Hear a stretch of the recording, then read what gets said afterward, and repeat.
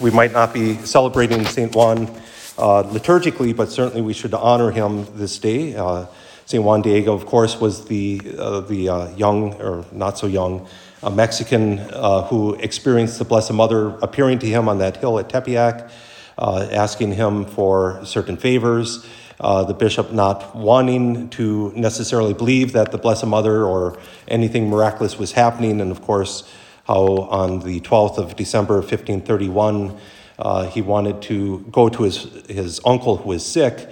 Instead of going the usual route, he tried to avoid that hill, and the Blessed Mother found him all the same, as typical of the Blessed Mother. She finds us no matter where we are, and invited him to take roses back to the bishop as proof. And as Juan Diego opened up his tilma, the multifunctional apron / cloak that he was wearing, made of agave fiber, if I remember right, which should not really a coarse fiber, and it doesn't last, and it should have decayed a long time ago. As he dropped that tilma open, the image of Our Lady of Guadalupe appeared, and the bishop began to believe that indeed the Blessed Mother had been speaking to him. And of course, we know some almost 500 years later that a church was built on that hill and millions of people come. But what we tend to forget is that how important it was, that image and that apparition of Our Lady of Guadalupe and that image for the people of Mexico, the indigenous people. But just consider 14 years before that, what had happened in a certain part of Germany on around the 31st of October, as a young Augustinian friar nailed according to popular myth, he nailed 95 theses to the door and began the Protestant Reformation. And as Germany and then other nations began to experience a split between Catholicism and these protesting churches, the Protestants, as the church dwindled in numbers in Europe because of Our Lady of Guadalupe, because of Juan Diego's humility and humbleness and simplicity, many, many, many indigenous people began to believe in Christianity and flocked to that newly found faith. And so if you'd look at charts of Christianity at that time, or Catholicism, I should say, at that time, membership, you wouldn't see a dip at all with the loss of the Protestants. Not that we should be glad that they left or anything like that. We should be working towards that.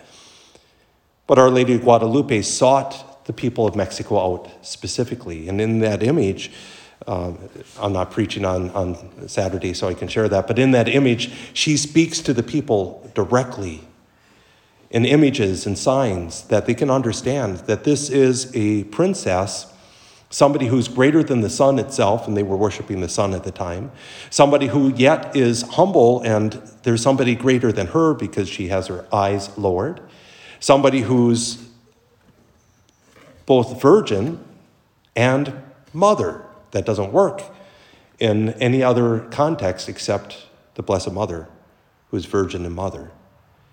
She reveals all of this and so much more to the people and to those that study. And so how God wanted them to experience his love. And they sent, of course, the Holy Trinity sent them the best thing they could. Jesus, but through the Blessed Mother.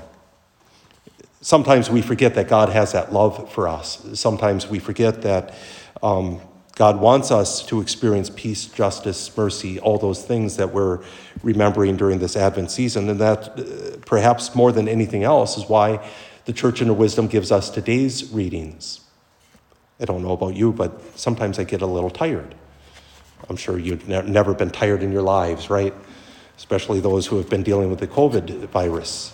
And one of the main signs is tiredness. My mom shared last night, she's never felt so tired in her life. Yet there's a spiritual tiredness, and Jesus is, whether we're physically or spiritually tired, he's inviting us to come to him and find rest. All who labor and are burdened, all, not just some, all, to find rest. But he tells us to do something that would be so odd in any other context. If we're really tired, how many of us want to take a thing of work upon our shoulders? And yet Jesus invites us to take a yoke upon our shoulders and to learn from him. And that image, for those that have worked with oxen or horses, you might have a little bit more understanding of this. But when a team of oxen or I'll use horses because Belgian draft horses are the best example. I did a little research on this a few years ago. One horse can pull a certain amount of weight. If you properly yoke, meaning the yoke is well fitted and sitting well on the horses, and everything is equally divided, everything is proper, and that yoke of those two yoked horses are well trained together, know each other's strength, and know each other well enough. It's not 2 horses can do 2 times the work, but 2 horses can do 4 times the work. This is simple physics, but it's what happens. And of course, if we take that image, we know that with Christ, he's infinite. He wants us to come to him and be teamed with him, to be so familiar with him. He wants to be so familiar with us that when we're yoked, we can do much more work with a lot less effort. That gives us rest. So it's not that Jesus says, go and rest. He said, no, come work with me.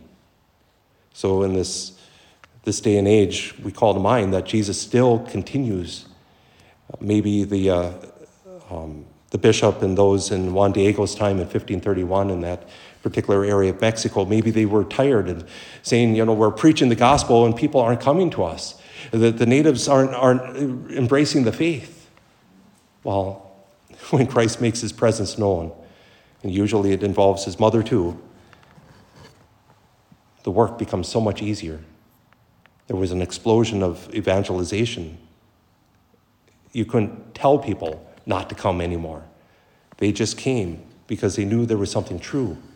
As the Blessed Mother revealed Christ, and of course Christ revealed God the Father to them, the Father who is merciful.